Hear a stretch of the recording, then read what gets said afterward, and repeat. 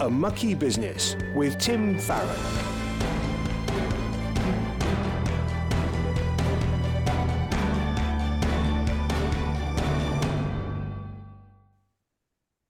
Hello, I'm Tim Farron, and welcome to the show which delves into the mucky business of politics through the eyes of Christians.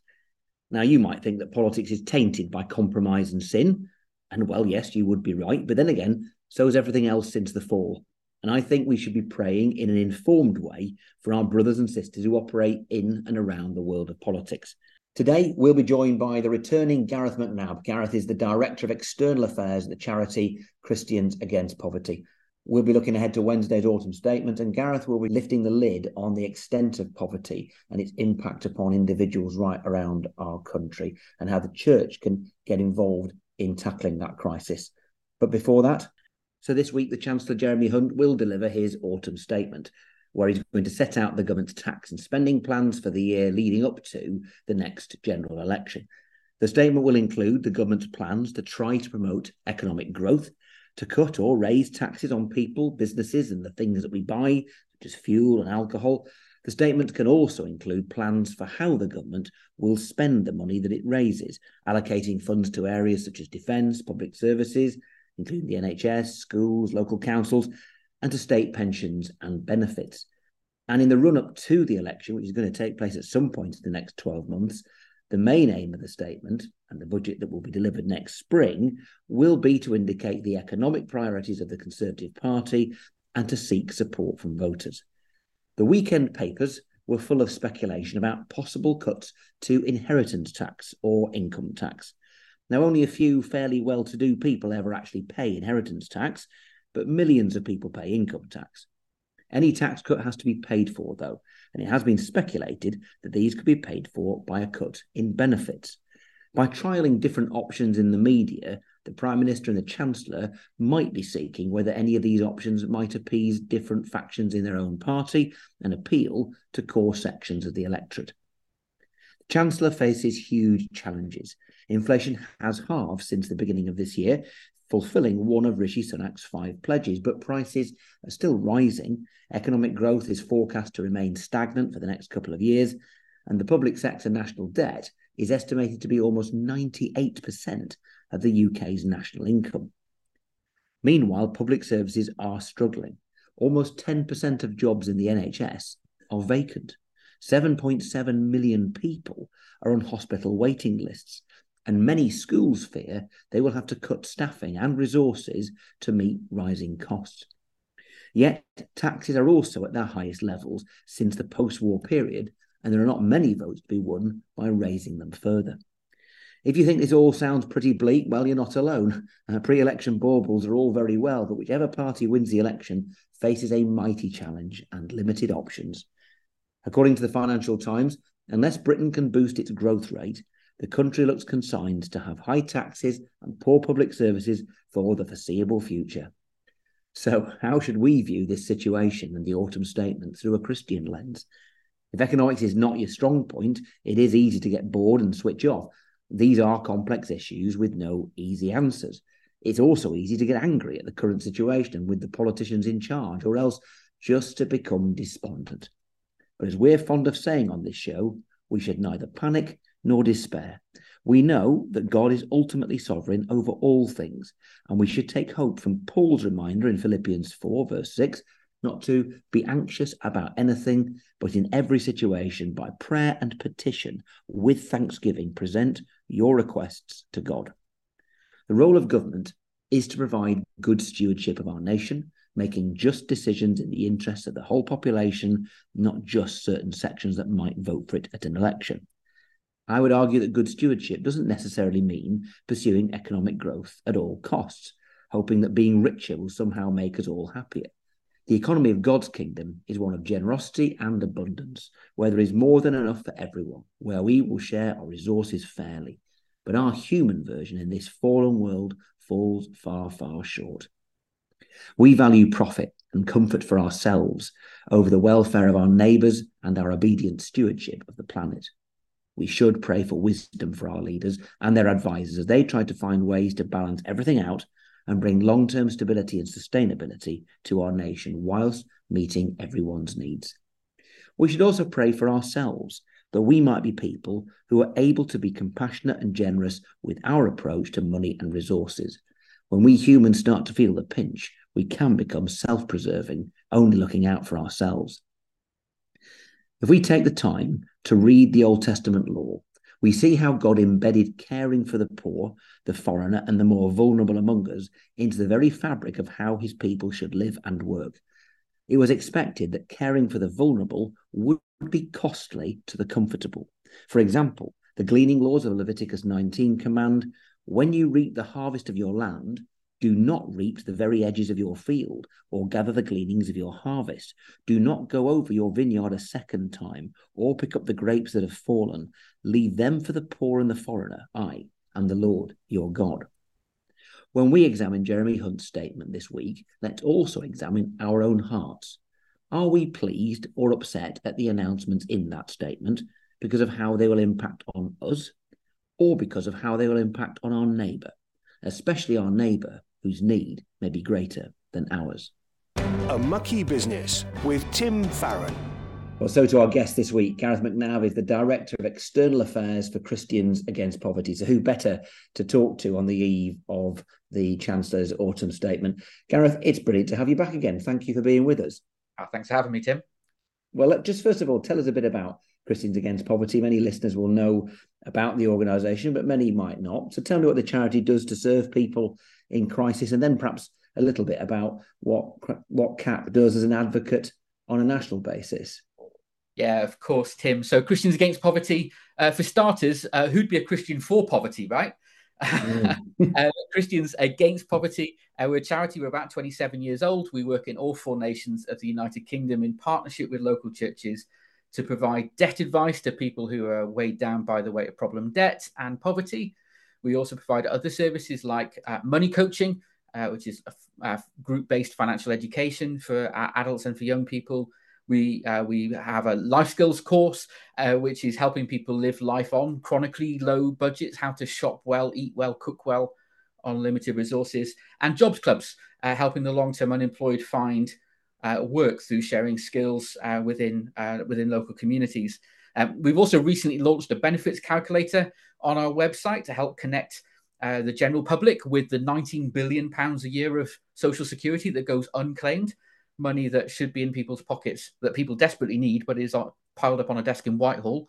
And so we've been really pleased to get £100 million a year of extra income for people visiting our website. So that's what we do. We do it because we love Jesus, hate poverty. We do it because we're committed to working in partnership with the local church. The local church is incredible, isn't it? Like the long-standing witness in every community in the country to the goodness of God and his faithfulness, and demonstrating that faithfulness by standing with those in need through whatever that need is. The church has done it for hundreds, thousands of years in parts of the country. We've done it through a pandemic. We're doing it through a cost of living crisis. When that cost of living crisis has been and gone, we'll still be there in local communities, loving them with the love that Jesus does, and lifting up their cry, because we know that we're not going to see an end to poverty in this nation simply one by one, giving people debt advice and helping them cook and shop on a budget, because we've got a major income problem in this nation. 50% of our clients, after we've helped them build a budget, so we've made sure they're getting everything they're entitled to, we've made sure that their budget makes sense, there's nothing in there that's not essential, 50% of our clients haven't got enough to begin making payments to their creditors. They've not even got enough to make their full payments to their essential bills, Tim. They're in the hole by £250 a month. 50% of our clients, after we've tried to help, are £250 a month behind what they need to maintain their payments to their essential bills.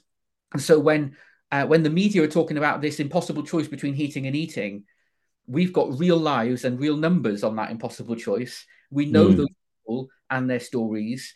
Local churches partnered with us are committed to working out what do you do while that in the hole. It's not as simple as food from a food bank and a fuel bank voucher to keep the lights on a bit. That will help you one month, but what about the next and the next, and then every month, while incomes aren't keeping track with expenses right across the nation. So that's who we are and what we do. For the 50% that debt advice isn't going to be enough to end poverty. People like me get very noisy and passionate, use a lot of words to advocate for the poorest in our society, to challenge the systems and structures in this nation that have us tolerating poverty to quite the extent that this government, I think, can tend to. Well, the work that CAP does, I can testify in my own community, is life-changing stuff for people in desperate need. But you also set a picture across the whole country, Gareth, of the real need that is out there. And recently you've done some research that really lifts the lid on the horrifying reality of poverty in Britain today. Tell us a bit more about it. So we've started doing some UK-wide polling to get a sense of what's going on in the nation, where the questions are set based on our experiences in debt centres around the country, and the responses are representative of right across the UK. We've discovered that nearly 15 million adults have skipped meals in the summer as a result of the cost of living crisis. And that's the summer. That's not when they were paying extra for their energy bills during the coldest months. That's the summer. What are they going to do in the winter? Around a quarter of adults have daily anxiety about their financial situation. That's quite a significant increase on the last time we asked that question in our client report. So bear in mind, we asked that of our clients. So the sample is skewed, but the last time we asked that question, it was definitely below 1 in 5, which is still a frightening number. A daily anxiety about finances, just getting in the way of everything else you might want to do in your life. And then probably the one that sat me down and had me quiet and praying for quite some time was that 1 in 10 adults agree with this statement. At times, the cost of living crisis has made me question whether it's worth living. Wow. That's really sobering, isn't it? And that's the general public. Now, we already knew, Tim, that over the last few years, there's been an increase in suicidality among our clients. 3 or 4 years ago, it was about 1 in 4 of our clients have considered or attempted suicide before getting in touch to address their debts. 2 years ago, it was 1 in 3, and last year it was 50%. And that means I've tasked someone in my team with the impossible job of getting ready to write a report next year where the survey is still in the field with clients, but we are anticipating needing to say next year that it's likely to be the majority of our clients will have considered suicide due to the level of their debts. And so beginning to see that sentiment rise in the general public, not only those who are under the crushing weight of poverty and problem debt, but out there in the general public, it makes me really quite angry that we are where we are. It makes me frustrated that politicians will play games with words and ideas that actually, when it comes to the rub of it, this is people's lives. There are people in society whose lives are more greatly affected by government decisions and rhetoric than many of us. And for those on the lowest incomes, those who are disabled, those who are disproportionately more likely to be female and from ethnic minorities, their lives are in the hands of Mel Stride and Jeremy Hunt. Their lives are in the hands of the language they've been using in the last month or two as they call it kite flying, don't they? They test an idea out there in the media and see how angry will the public get before potentially rolling it into government policy. So ahead of the autumn statement tomorrow, all kinds of rumours swirling around, some that make me quite angry, some where I really just would love to get in a room with these senior politicians and share these stats with them and introduce them to some people like Anthony, a friend of mine who's experienced some of the brunt of both DWP and Treasury policy in the last few years. A Mucky Business with Tim Farron. We're joined by Director of External Affairs for CAP, Gareth McNab, and we're looking at the cost of living crisis and also the autumn statement that we're seeing this week. So against the backdrop of what we've just been talking about, the horrific reality for so many people thinking that life is not worth living, and even going a step further to seriously contemplating taking their own lives. Against that backdrop, the autumn statement this week is not just some other interesting political event for us to talk about in the news. It's life and death for people. You talked about the speculation of some of the kites that are being flown about particular changes that might be made. Tell me about a couple of them and what you make of them. So the one that autumn statement wise is really in focus for organisations like Christians Against Poverty, where the majority of our clients are in receipt of social security benefits by any other language. Numbers of them almost entirely reliant on social security for their income. This is the point in the year where the Chancellor will announce whether or not the government will do the normal thing. The normal thing is to use the rate of inflation from September and commit to it now that in April next year, that's what benefits will go up by. So the annual pay rise for people on benefits, I suppose. The normal way of doing things for means tested benefits is to commit that it will always go up by inflation. What that would mean in real terms is what costs £1 today will feel like it still costs you £1 then. The price of things relative to your income won't be getting more expensive. Yeah. But the normal way of doing things hasn't been normal for this government. Throughout the 13 years of an austerity agenda, in 9 of those 13 years, the government has made the active choice to cut the pay of people in receipt of social security and not increase social security by the rate of inflation. That means that the amount of money that people are on benefits right now won't buy them as much as it did 5 years ago. And that's terrifying, isn't it? If they were already struggling to keep enough in the cupboards to feed their kids while keeping enough on the meter to heat their home, how much more devastating when the government has made the active choice in more years of their tenure than they haven't to cut that income. And so the rumours have been that the Chancellor will use a later inflation figure, will use inflation from October rather than September, which could save him about £3 or £4 billion. Yeah. Because inflation has come down. Now, it's come down because of an accident of maths, not because of deliberate active government policy. It's because of the expensive thing from October last year dropped off the balance sheet in September this year. It's not an active, deliberate thing. The government claims that they couldn't stop inflation going up when it was going up, and now they want to take the credit for it while it's coming down. Yes. It doesn't quite make sense to me.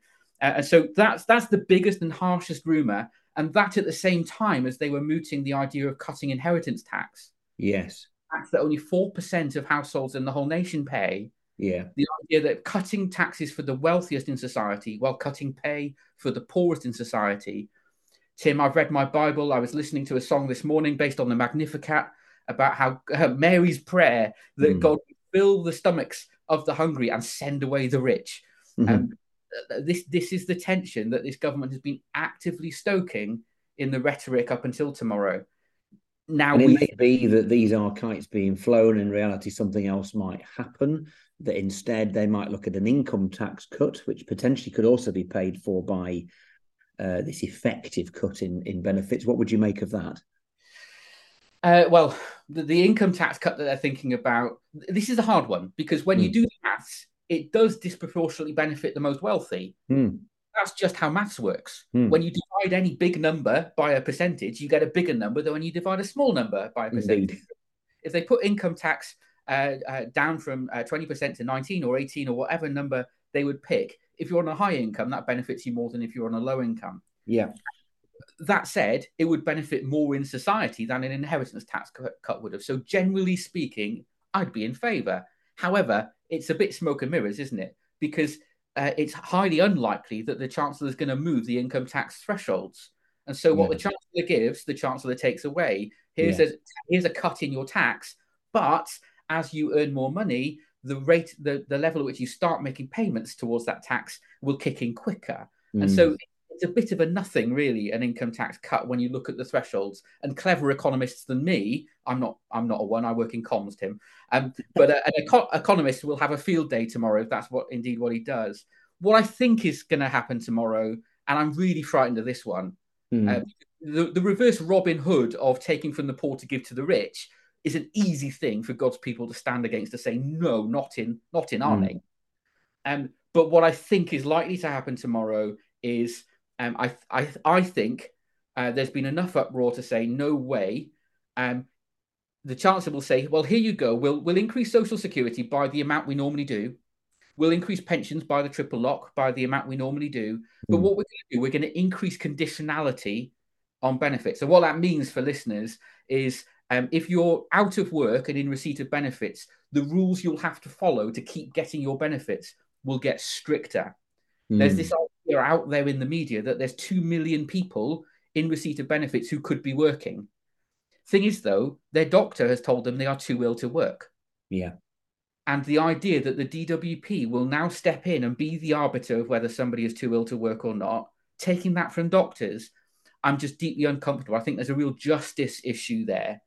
And the idea that we'll start saying to people, so you suffer with incontinence regularly. You can still work, though, can't you? Maybe you can work from home. Well, the doctor said that that's not possible, given that mental health issues where anxiety and stress is having physical manifestations in the body, and a doctor has said you're not well enough to work. There's talk that that might be scaled up to say only really if you're experiencing a major psychotic episode. That this is all really problematic, I think, Tim, and the idea that people like me, organisations like ours, will be happy with the government doing what they should just normally do, not be up in arms about this idea. Look, it's a scriptural principle. Work should be the best way out of poverty. But in this nation, it isn't. The majority of households in poverty have somebody in them in work. Wages aren't high enough. Social Security is not supplementing wages by sufficiently to ensure that the essentials can be met. And until they address the basic mechanics of income and Social Security, I think it's getting on for immoral to drive people into work through an ideology when there isn't the healthcare there for them to ensure that they can engage with work, and there isn't the work there for them that pays well enough to ensure that the bills could be paid. It doesn't work out for me morally or mathematically. So, Gareth, you said you don't have the qualifications to be Chancellor. There are no qualifications to be Chancellor, as you know. So I am now appointing you. You're in number 11. Give me the outlines of what Chancellor McNab would be announcing this week. I would make tomorrow's autumn statement the last budget ever where the Chancellor decides what standard of living you on Social Security will receive. I would announce tomorrow that, of course, Social Security is going to go up by inflation because that's just what we should normally do. But in acknowledgement that the levels of Social Security have been entirely arbitrarily set by politicians for a generation or more and have never really had any link to the basic costs of the essentials in life, I would be announcing the appointment of an independent commission for Social Security that assesses independently what are the barest minimum income that somebody needs for the essentials in life. And I would be committing that Social Security will always be at least at that level. Always, only ever, at least at that level.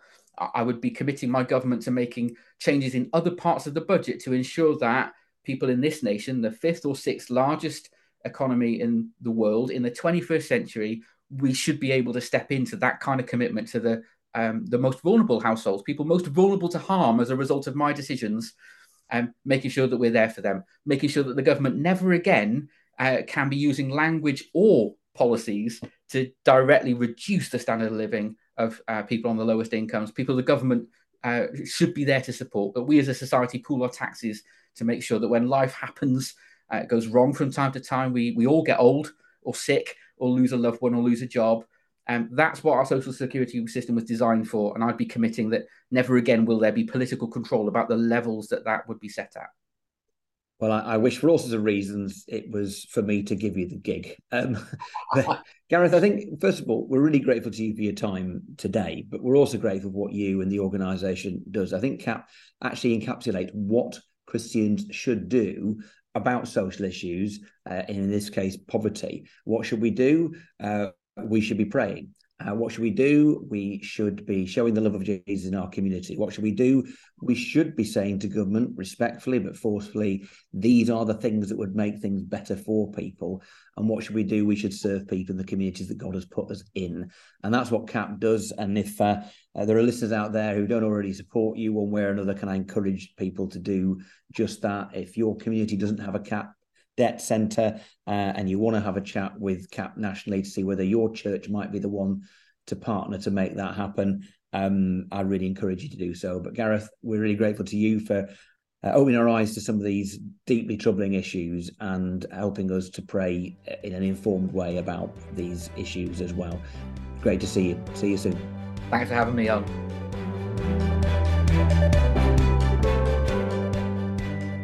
Each week we give you the opportunity for you to ask any question you'd like about this mucky business of politics.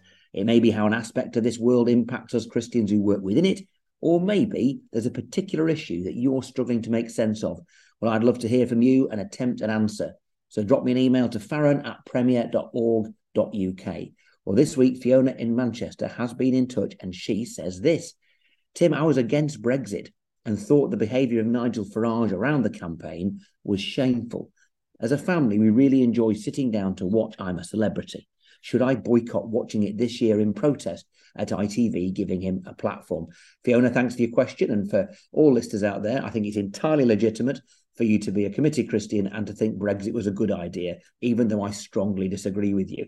I would tend to agree that Nigel Farage and others around the campaign and before and since had often used language that I would rebuke him for were he a brother. I don't believe he is a believer. So maybe what we should be doing is praying for Nigel Farage to come to put his trust in Jesus as we pray for anybody else. If you think that ITV are kind of playing to the gallery and are not really thinking about normalising, shall we say, some of the opinions that Nigel Farage has and the negative consequences of those, then yes, I guess just don't watch the thing. I confess I don't tend to watch I'm a Celebrity. My children tend to, and we had a bit of a debate about this in the WhatsApp group, the Family Farron WhatsApp group, about 3 or 4 days ago. Shall we vote for him every night to do disgusting things was basically the theme that my kids were putting out there. My answer was, no, if you think that his presence on the television is somehow endorsing the things that he believes and that that's negative for the country, if you think that, then just switch off, read a book, do something else with your life, go for a run, read the Bible. But yeah, pray for Nigel. And if you are of the view that he shouldn't be on the telly, just don't bother watching it. If you have a question for Tim, email farron@premier.org.uk. Well, let's end in prayer. Our loving Heavenly Father, we lift up to you Jeremy Hunt, the Chancellor of the Exchequer, as he makes his statement to Parliament this week. We pray for all of his advisors and his colleagues that you give them all wisdom and that you would also give them compassion. We lift up to you all those people that Christians Against Poverty help, all those people they'd love to be able to help but can't reach and haven't been able to reach yet. We lift up to you all of those who struggle financially in whatever way, wherever they may be. And we pray that you would be with them in those struggles, that they would find the deepest answer to their deepest need, which is a relationship with you, Lord Jesus. We pray that would be so. And we pray that you'd meet their material needs as well, that you'd lift people out of despair, you would lift people out of poverty, and that you'd show each and every one of us what it is that we can do in politics, in our communities, and personally, to make a difference to help those who are in need. We continue to lift up to you also Israel and Gaza. We pray for peace, we pray for justice, we pray for strength and encouragement for your people in Israel and in Gaza, that they would live faithfully and point people to you. We ask all these things in Jesus' name. Amen. Well, thank you ever so much for joining us for this week's show. Don't forget, you can catch up on past episodes which feature interviews with party leaders, former government ministers and MPs from all the major parties. All you need to do is search for A Mucky Business on your chosen podcast provider or head to premier.plus/A Mucky Business.